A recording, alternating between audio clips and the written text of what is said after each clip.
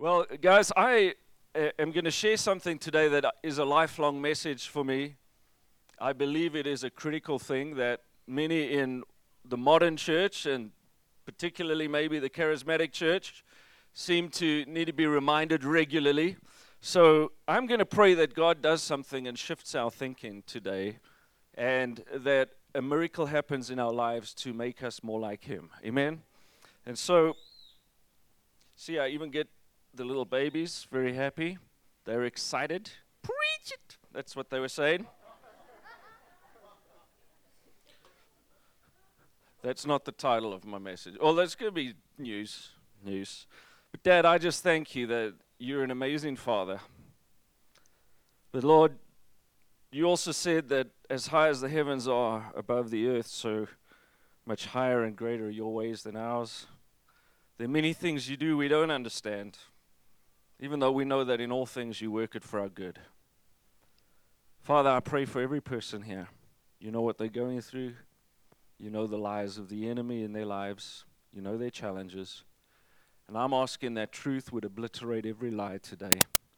I'm asking, Father, for a grace to come and flood every person's life, that we would start to think more like heaven and less like this world, in Jesus' name. And everyone said, Amen. I don't know how many of you have been listening to the news lately. Dangerous sport. But I'm afraid it comes through, right? Anyone been listening to the news lately? Like the last 6 months of stuff that's going on. And you know, it used to be the news. Today it seems like, turn on and let's listen to the bad news. You know, and so many people, when I get into social settings and sitting in a restaurant last week, just listening to people around who are just so concerned about what's coming out of the news and what's happening, and things are going to this, and you know, there's no hope and disappointment and discouragement and insecurity settling in. Anyone can relate. You know what I'm saying? And especially people who are looking at the nation, where the nation's going, where's our economy going? God, I had my plan, I had my salary increases, I had everything sorted, and now all of a sudden there's insecurity. And unfortunately, the last 6 months has kind of gone from bad news to extra bad news to bad news to like terrible news to, oh my God! Now, the truth is, there's actually still some good news out there, but it doesn't make the headlines. When last did you see a headline that said 28 ministers doing great work and are not corrupt? When last did that make headlines? When last did it make headlines? In fact, the news even kept that 1 million people prayer meeting that was held out in Bloom. They managed to keep that out of the news pretty well. Did you notice that? And the truth is, friends, that if you make the news your source of views, you will have the blues. Should I say that again? If you make the news your source of views, you will get the blues. You got to make sure you're listening to the right voices. Carol and I have a habit in our lives that when one of us says something negative, critical, disappointment, anxiety, we respond with, who told you that? Next time you hear something bad about yourself or your situation, look to Jesus and just look at yourself and say, now, who told me that? Was it Jesus? Because Jesus is not silent and is not spreading bad news, which means in every situation, no matter what's going on around you, there is always hope and good news coming from heaven. Heaven's perspective is always different. Many people, the primary voice in their soul is not the voice of Jesus. It's not the voice of the Holy Spirit. And as a pastor who counsels people regularly, I can tell you people have been going through some stuff lately. I have counseled so many. How many of you have been going through some stuff? Right. How many of you have been going through so much stuff you can't even raise your hand? It's like, so, I see those hands. I see them.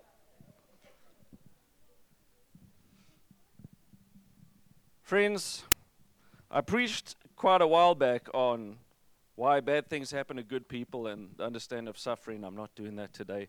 Go get the podcast because I believe that's a critical message too. But today I want to teach on God's secret mindsets, God's secret weapon against disappointment and anxiety in the world, and I'm going to drink to that.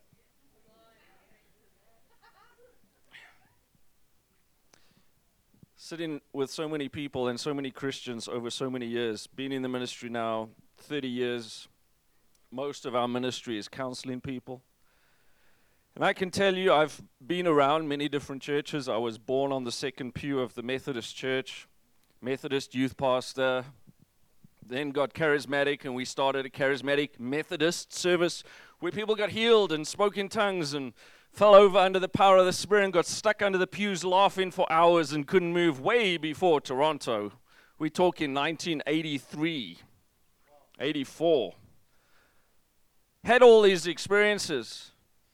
Started attending Rhema when they were just like 300-400 people on the side, And then when Bill Bennett came to start this church, God said to me, don't get more involved in leadership. I'm going to move you to something else. And when I met Bill, God said, this is him. And hooked up with Bill, planning what was then Maranatha, but the His People Church that became the Every Nation Church in Johannesburg. And having gone through different messages, different teachings from many different churches, God allowing us to plant and be a part of leading about 7 works until now. This is our last. 7's the number of completion, eh? So we figure we've done it now. West Rand, this is it. We're going to build our legacy here now. Well, God's, it's not ours, but all of ours, right? And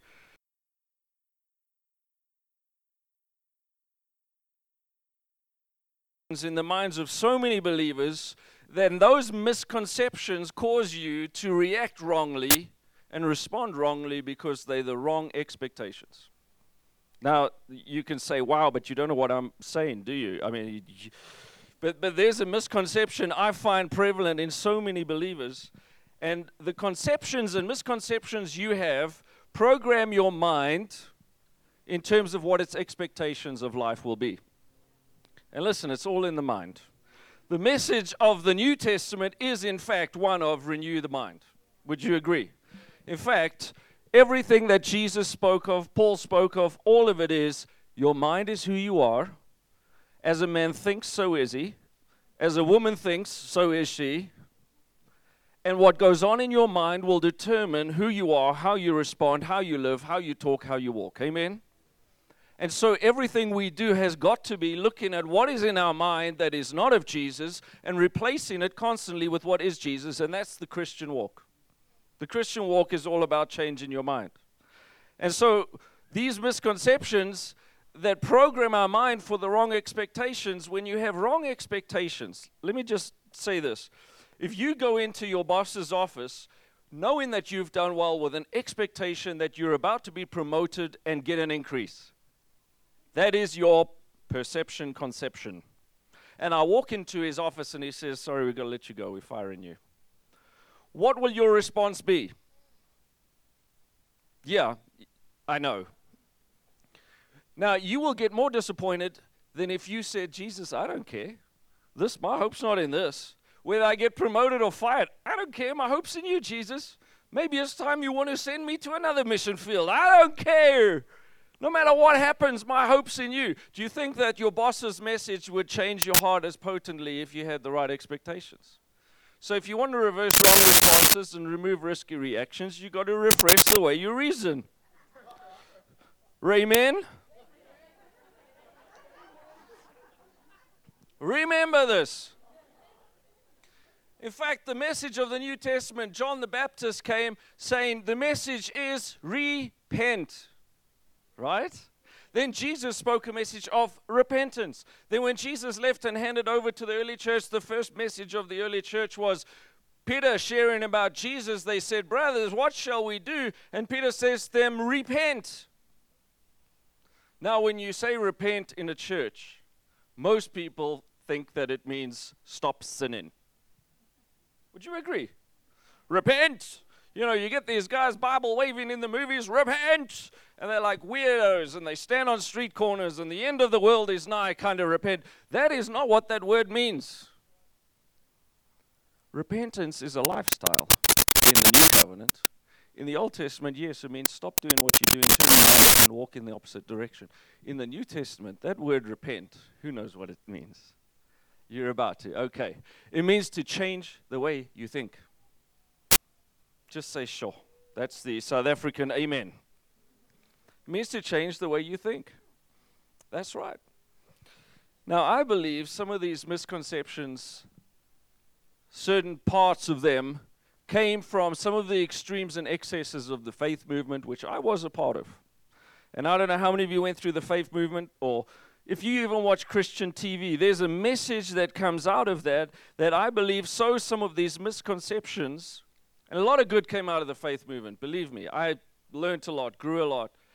But there was some kind of mindset that stuck, and in some churches became a prevalent message that if you are a Christian, it means that if God loves you, you will live a life of leisure, pleasure, and treasure without measure.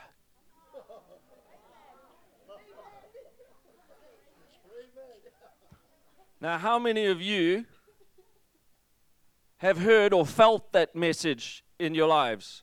That if God is good, then my life is going to be one of pleasure, leisure, treasure, without measure, no pressure.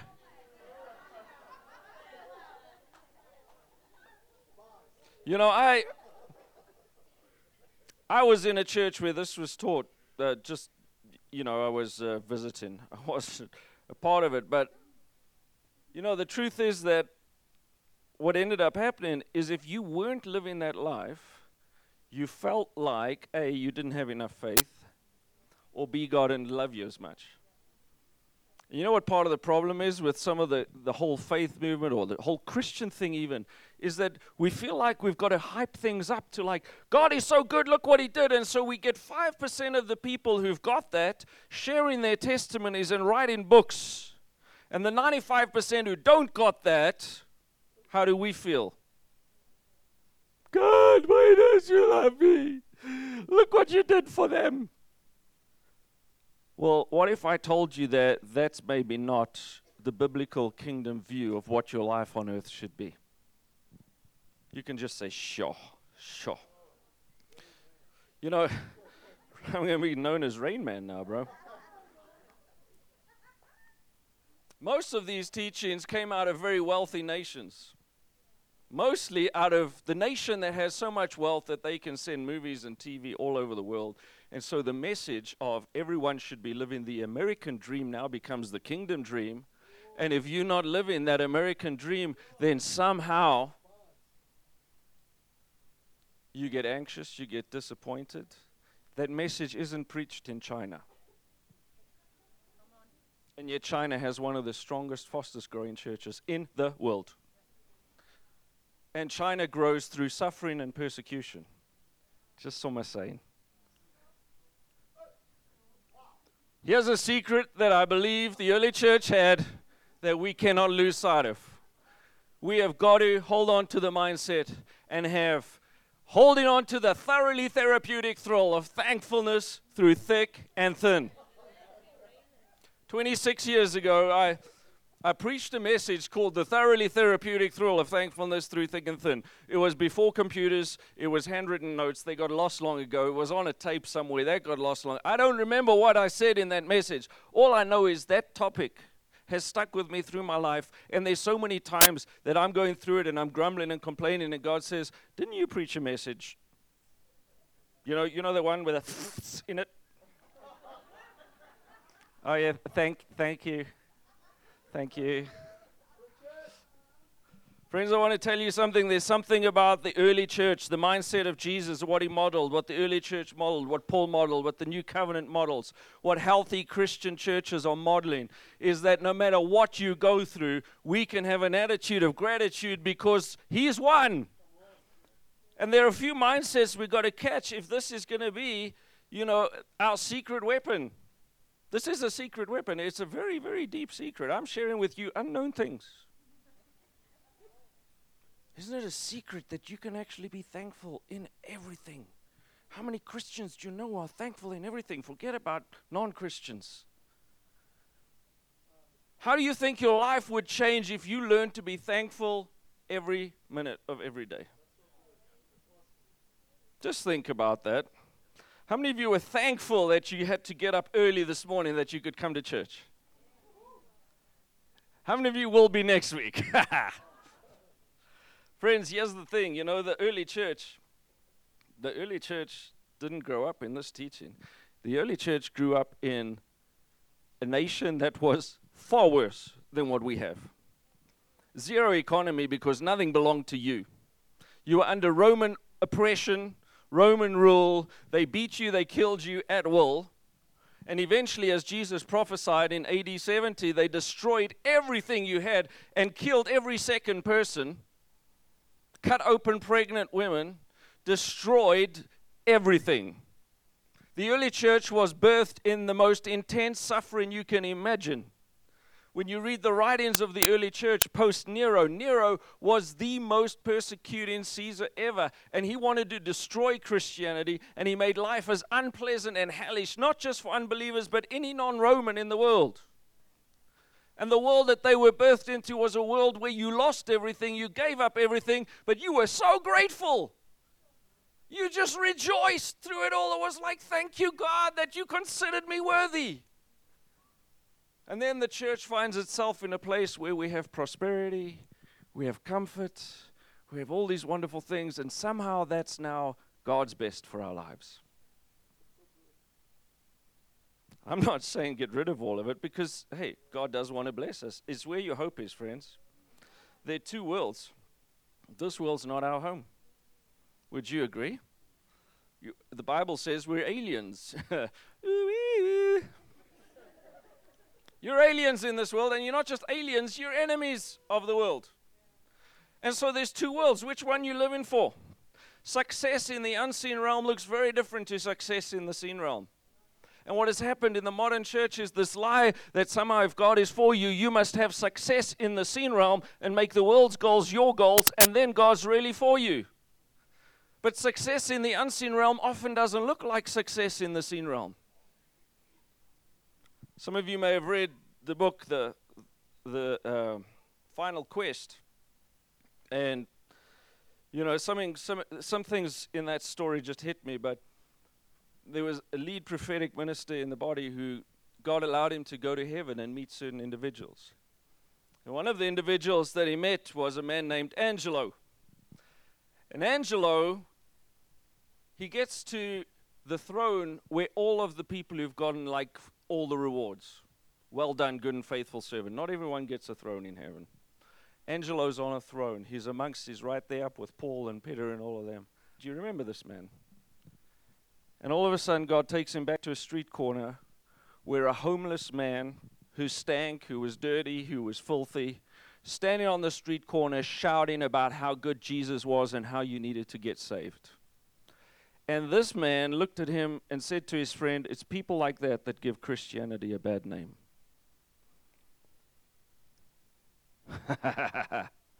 And here he is meeting him sitting on a throne in heaven because God says he was one of my most successful ambassadors on earth. He loved me, he was rejoicing, he was more thankful than people living in palaces. Wow. You see, here's something that Jesus said and promised us, because so many believers are holding on to the promise, he became poor so I could become rich. Well, you know that richness is richness in the unseen realm, not just necessarily the seen. And I'm not saying God doesn't want to make you rich. All I'm saying is wealth in the New Testament is not always seen as a good thing. If God's called you to reach wealthy people, he might make you really wealthy so you can be in their world. But Jesus said how hard it is for a wealthy person to enter the kingdom of God. I'm not saying God doesn't want to make you wealthy. All I'm saying is if your hope is in these things, you're going to always end up being open to the attacks of the enemy. And so Jesus said, in this world you will have thlipsis. How many of you have, put that on your fridge? Well, you don't know what thlipsis is, do you? Well, it's often translated as trouble, but it is the Greek word for pressure. In this world, you might not have treasure, leisure, and pleasure, but you will have pressure. you will always have what you need. That's what Jesus promised. You'll always have what you need. But if you're comparing your needs to the needs of the guy who's got the multi-million company, you'll always be disappointed. God's secret weapon against disappointment is to look at your life and go, thank you for what I have. Thank you, Jesus, in the midst of this. And that word means you're going to experience affliction, anguish, you'll be burdened, persecuted, tribulation, trouble. How does that sound? Come to me, I will give you flippies. Oh, flip, I don't want to go through that. Maybe we should change that to thankfulness through flipsis and thin. I will give you flipsis. But you know,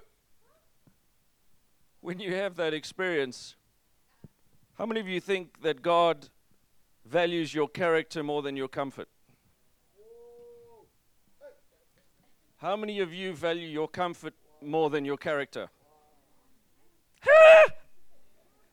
I don't care, guys. Give me a nice life. I don't like the pressure.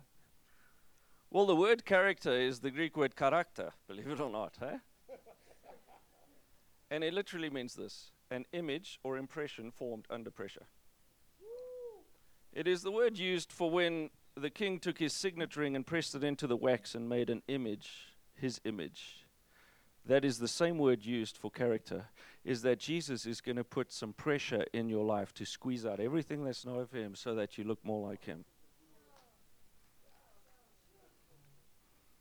So when you're going through pressure and you believe that a good God wants you to always have a good life, then you're going to be not submitting to what he's doing to build your character.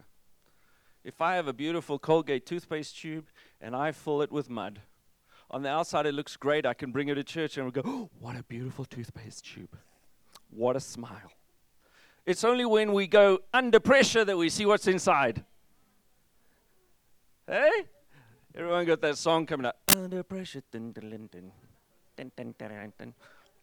It's not my life dream to be under pressure all the time, but God uses it to change us. And the truth is that when everything in the seen realm looks like it's going wrong, in the unseen realm, it's all going right if I'm submitting to God. And so whenever I look in the unseen realm, I've always got something to be thankful for. And so Jesus said, well, that's the thick of it. Let me share the thin. He starts John 16 by saying, I've told you this that you may have peace in me. Pressure in the world, peace in me. At the same time. And he wraps up that verse by saying, but take heart because I've overcome the world. Which means the world doesn't get the final say, he does. The world doesn't judge you in the end, Jesus does. So if the world is judging you based on the world's standards and you let it get to you, then it means you're not listening to Jesus and how he judges you, because when you live in for Jesus, you're successful. Success in the world and success in the kingdom are two different things, friends. And we do have an enemy. It's not all just persecution. Sometimes it's just stuff. I'm going to tell you how much stuff hit me this week preparing this message. I'm going to give you a handout before you go. The printer broke halfway through. Wesley knows. He heard me swearing at it. I was not thankful.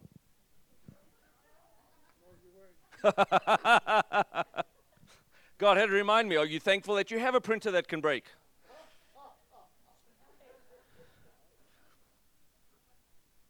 But friends, in everything. And so the message, we have an enemy and he's going to do whatever he can. It says he prowls around like a roaring lion looking to devour. He's not just going to pounce on you. He takes you inch by inch, compromise being a cinch. And he'll get you to be deceived. He'll get you to have misconceptions. If he can't get you to reject Jesus, he'll get you to believe the wrong things about him. I want to share something. Yes, Peter and Jesus. In fact, before I talk about the verse there, see Peter and Jesus? You know, that's what they looked like. It is great that we're getting photos coming out of the archives now.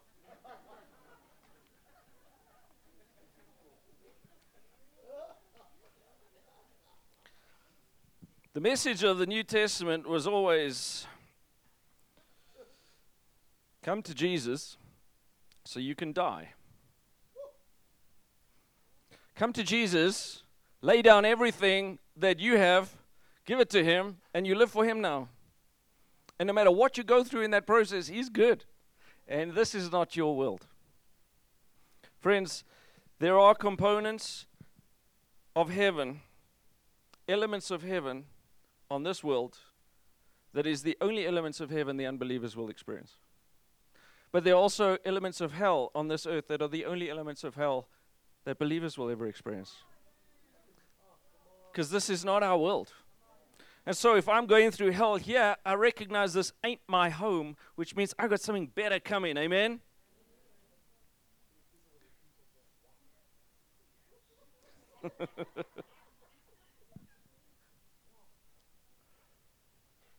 So Peter and Jesus.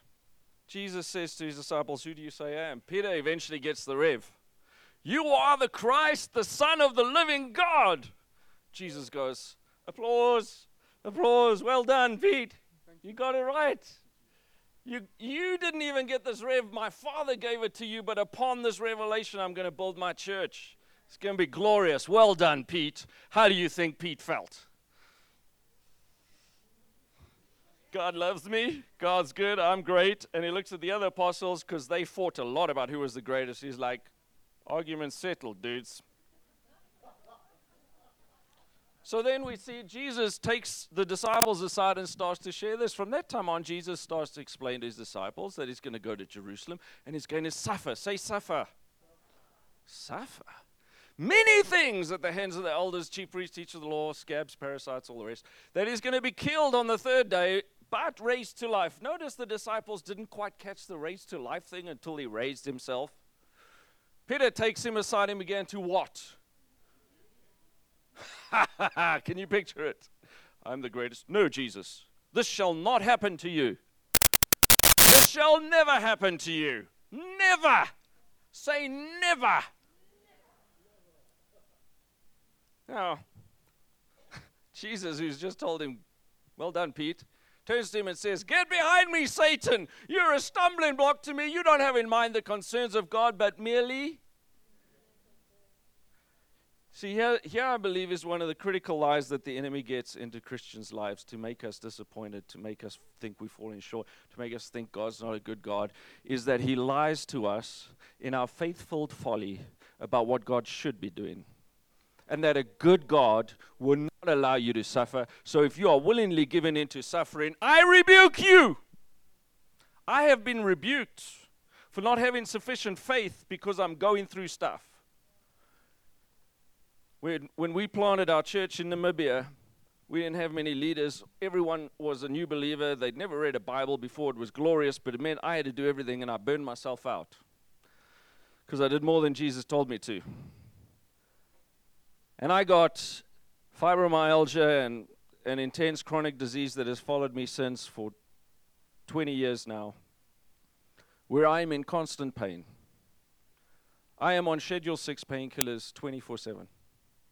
I don't have a lot of energy. In fact, most days I only get up at 11, so me being up in time for the first service is a miracle. Thank you, Jesus. And I've had times where I've complained to God and people have said, you don't have enough faith, you've not forgiven, because if God were good, you'd be healed. I'm not saying God made me sick, I made me sick. But I have learned more through this challenge than I would have ever if I'd continued doing everything myself. I learned how to raise up others. I learned a whole lot of good stuff. And there are times that I say, God, why haven't you healed me? There are days that I'm in so much pain I can't get out of bed, and I'm just like, God, come on, I have so many things I want to do today. And nearly every time he says to me, apart from remember that message you preached, but it's like, Andrew, open your eyes. You have two eyes that can see. Can you hear the birds singing? Can you stand up on your legs and walk? You have two legs that can still walk. And it reminds me of what I do have. And he says, if you're thankful for what you do have that many others don't have, then you will push through this. And it will be better for you.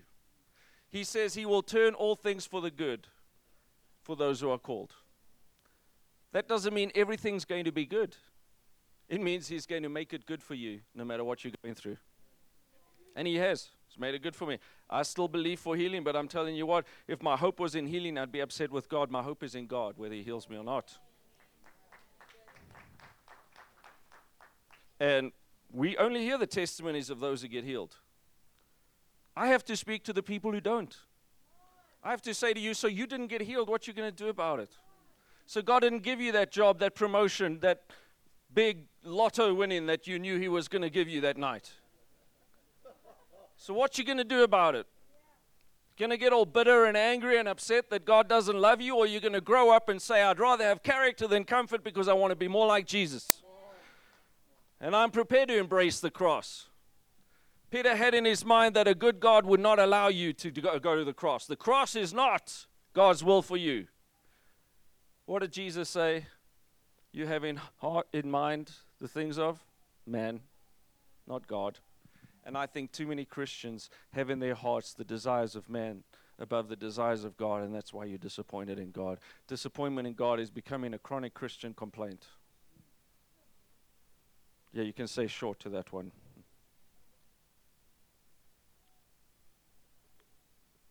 What does Jesus say after he's rebuked Peter, and Peter doesn't feel like the greatest anymore? Jesus turns to his disciples and says, listen, guys, whoever wants to be my disciple must deny themselves, take up their cross, and follow me. That is the message of the gospel. I have heard altar calls, come to Jesus, he'll take your problems away. And I'm going, oh, Jesus, help those people. Come to Jesus, you'll get more problems in this world, but boy, you'll have rejoicing. You'll have joy, you'll have peace, you'll have things that money cannot buy. You'll have everything he created you to be. And some of you may live a life of leisure and pleasure and treasure, but most of you won't. For whoever wants to save their life will lose it. Whoever loses their life for me will find it. So what good is it if you gain the whole world but forfeit your soul? I have seen Christians who have gone so cold on God because they now have everything they need. Because they gained the world. What can anyone give you in exchange for their soul? For the Son of Man is going to come into his Father's glory with his angels. Then he will reward you according to what you have done in the world that is your world. Sure. Hallelujah. Thank you, Jesus. So when we talk about the thoroughly therapeutic thrill of thankfulness through thick and thin, that is God's secret weapon. Amen. And if we don't have time for me to talk about everything in Scripture. The Bible is full of this. Let's look at the Israelites. Let's start way back there. The Israelites wandering through the wilderness. And boy, did they wander. And I'll bet that about 39 years into the 40 years, they were wondering whether God was still good. And so many believers, what was the message? You're in slavery. You are being tortured and whipped and beaten every day. Nothing you have is yours. I'll deliver you and take you to a land flowing with... Excuse me. Now, there were other things in that, but all they heard was milk and honey. Leisure, treasure, pleasure. Woo. We're going to follow this Moses dude who is a type of Christ. He's going to take us out of slavery into leisure, pleasure, treasure. And so they get out there and they're wandering through the wilderness. Give us a couple of weeks, we'll be there. It would have only taken them a few weeks, by the way. But God had to then get Egypt out of them. So he said, we're going to camp here for a while I train you my ways. So now we camped in the wilderness. Places there's no water. Okay, Moses, listen. You said milk. There's not even any water. And as for the honey...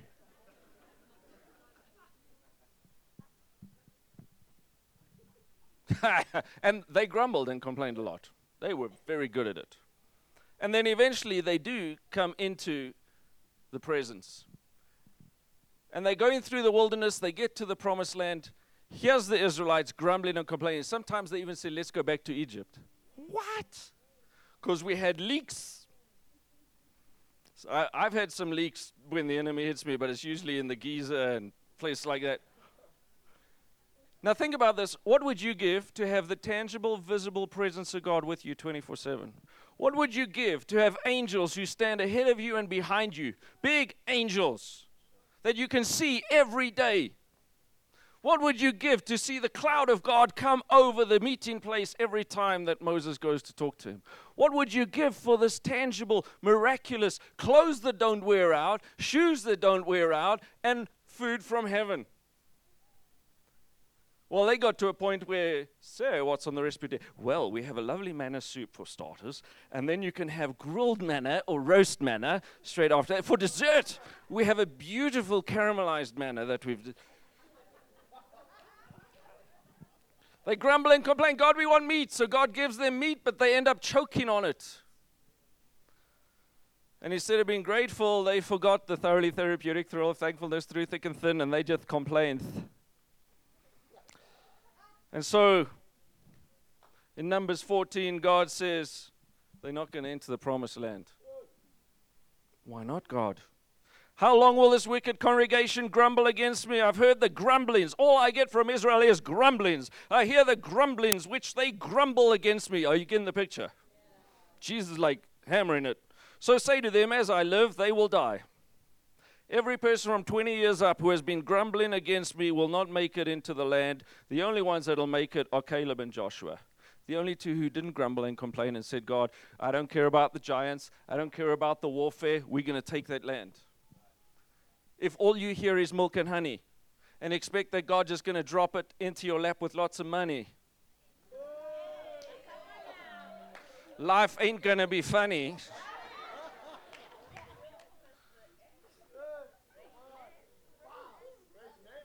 May as well go pray to the Easter Bunny. I don't know.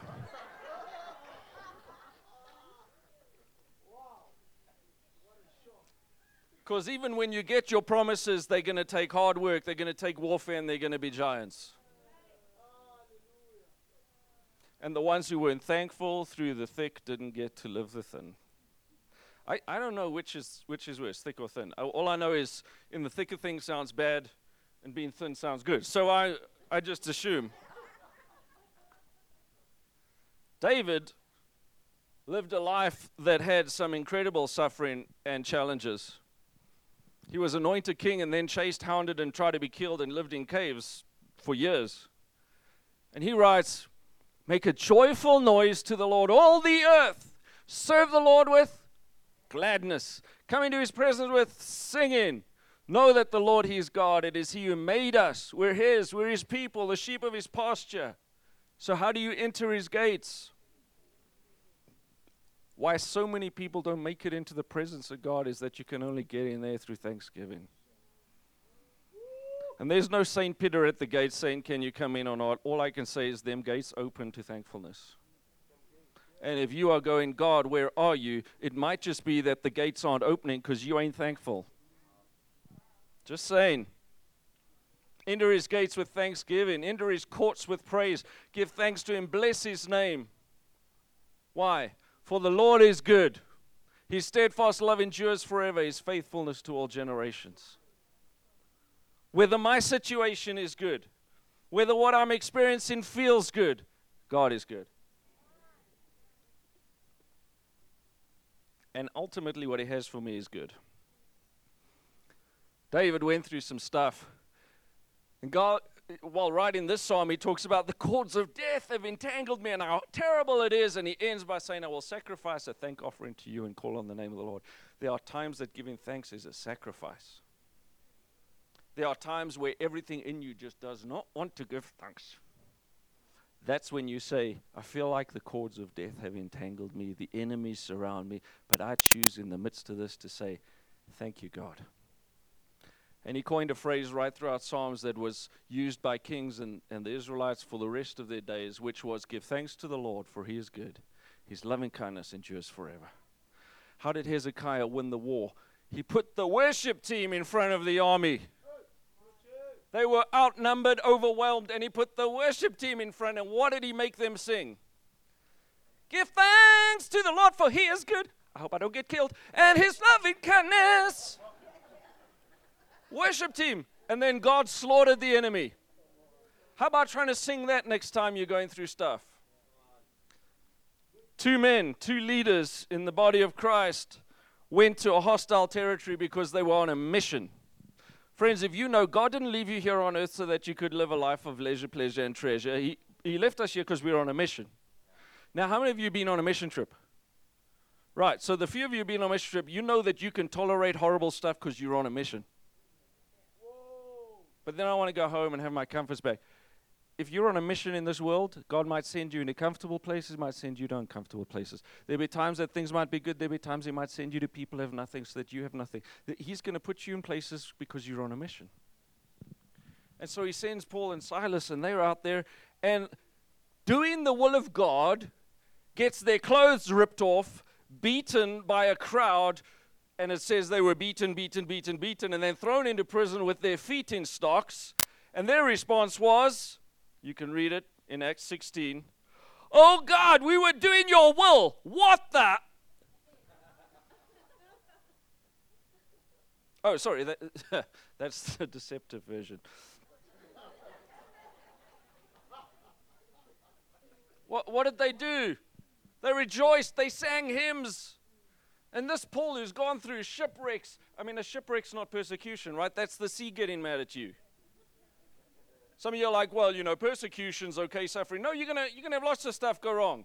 Naked, hungry, rejoice in the Lord always. I say it again, rejoice. Don't be anxious in every situation. By prayer and petition with thanksgiving, present your requests to God. Then you have peace. So many people are waiting for their life to come right so they can have peace. So many people are like, well, when I'm there, I will have peace. No, when you're in Jesus, you'll have peace no matter what is. And the peace of God transcends all understanding.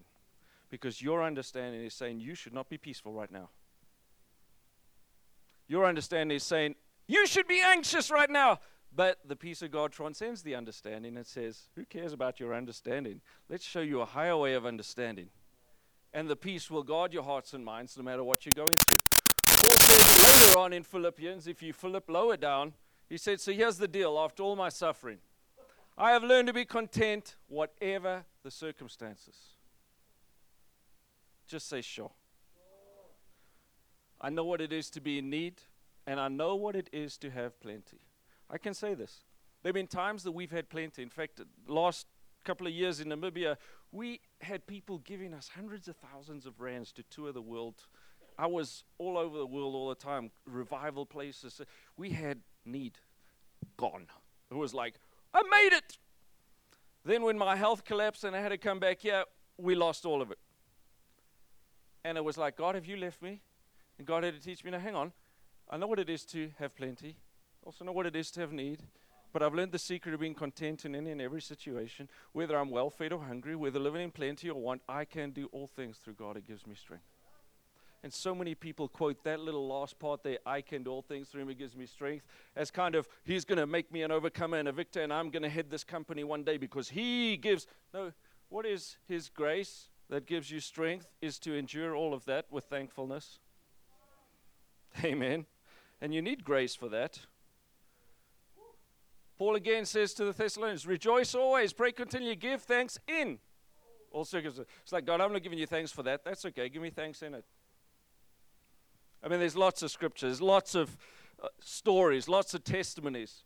So I'm going to just quickly hit you with a few in closing here. I want you to get some perspectives from peanuts.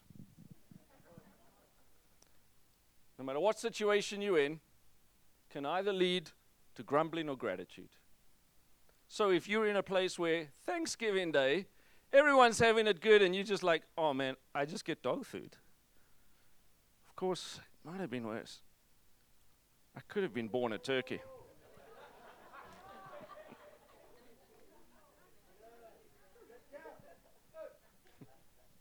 Listen, friends, you are going to find that in every situation there's always something to be anxious about, and there's always something to be thankful about. William Law, an amazing Christian leader during 1686, 1761, just an amazing author. You read some of his stuff, loved God, changed the way the church thought about things, said this, would you know who's the greatest saint in the world? He who is always thankful to God, who wills everything that God wills, who receives everything as an instance of God's goodness and has a heart always ready to praise God for it. You could not do more for yourself than by this thankful spirit, for it turns all that it touches into happiness. And so you can take a picture of this. I have found there are 3 keys to being thankful if you look at Scripture. We've been talking about thanking God in every situation in your life. But the second corollary is just as important. As you are thankful for things, bite your tongue when you want to grumble and complain. Don't allow yourself to complain. Paul writes to the Philippians, you can flip there later, do everything without complaining or arguing. Everything. When last did you complain or grumble? This morning. But friends, here's a critical secret. Don't compare yourself to others. Don't look at the ones who have treasure, pleasure, and leisure and go, oh God, you love them more than you... No. Listen, if the Angelos end up in a throne having more than the guys who had everything in this life, then if you're living for Jesus with a thankful heart, things will change. I'm going to let you take a picture of this. I'm going to give it to you on the cards. Could the ushers hand those cards out for me quickly, please? Thank you. I want you to each get one of these. It's kind of homework. Is it okay to get homework from church? This guy's not a Christian, but he studies positive psychology and is an author of it. And in studying positive psychology, he thought, I'm going to study gratitude. And then he says, I'm about to do this study. Does that mean this is a Christian blog? He said, no ways, I'm not religious. And I didn't expect much. But this is what he found when he studied it. The health benefits are out of this world. But he also found 31 benefits of gratitude that have been scientifically proven from 40 different studies. Now, I've given you, all you need to take down is that. Go get to the website if you want to look at all those studies. But it's proven secular science. And there are some secular people like him who are more thankful than Christians.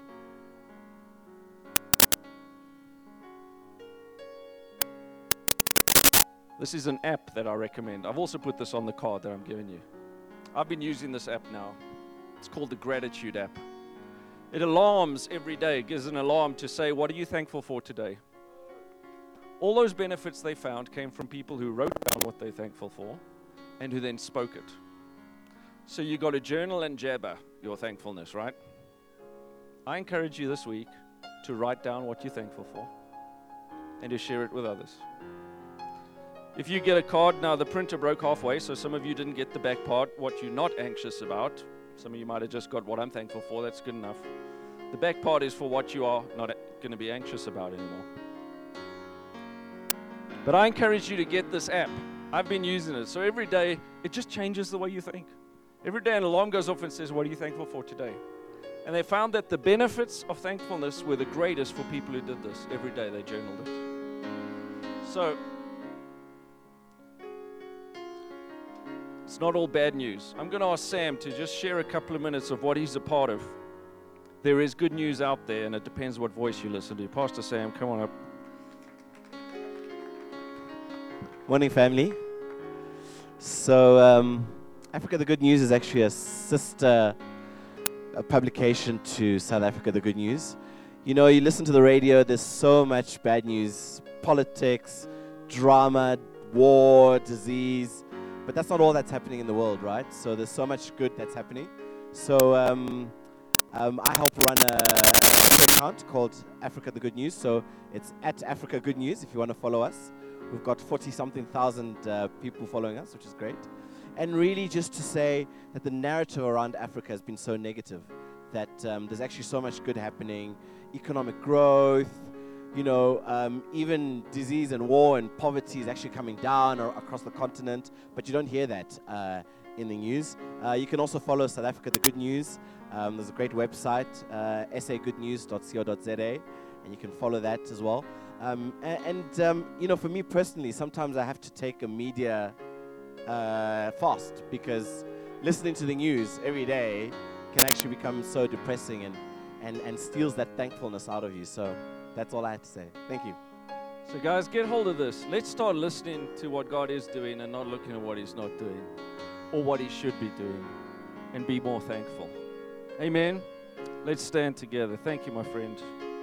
I'm just going to leave that one up as a go away.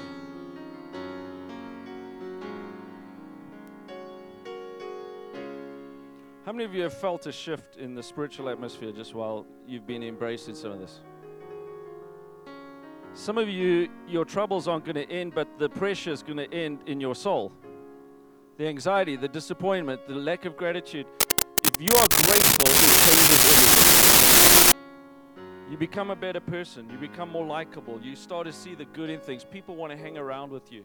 I want to tell you, if you become a thankful person, everything will change. And that's why it's a secret. The enemy doesn't want you to get it.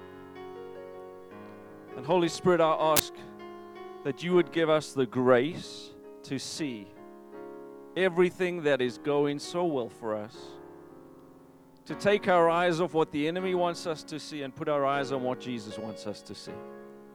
And we stand here today and we say, Lord, we choose no matter what. As Paul said, whether we have wealth or nothing, whether we've fed or not, we choose to say, I am content in you, Jesus. And I ask for the grace to be content, the grace and the strength of God to come that says, I can do all things through Christ who gives me strength. No matter what they're facing, I release that grace.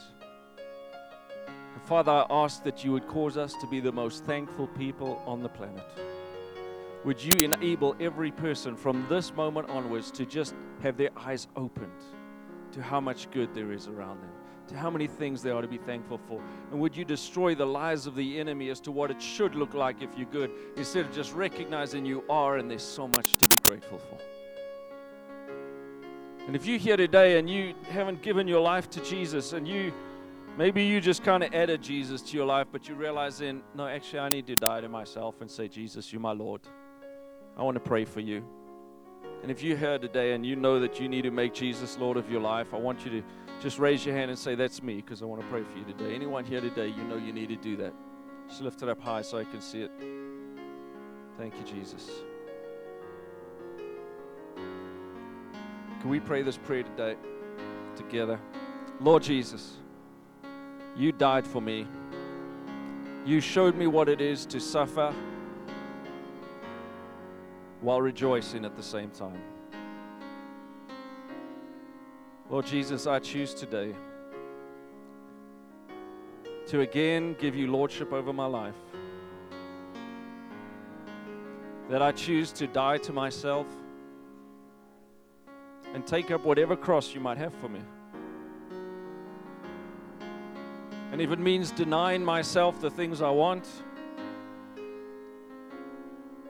you're actually all I really want. And I say, Lord Jesus, I want to live what you called me to live, no matter what the cost. And give me the grace to be thankful through it all. In Jesus' name, amen. God bless you.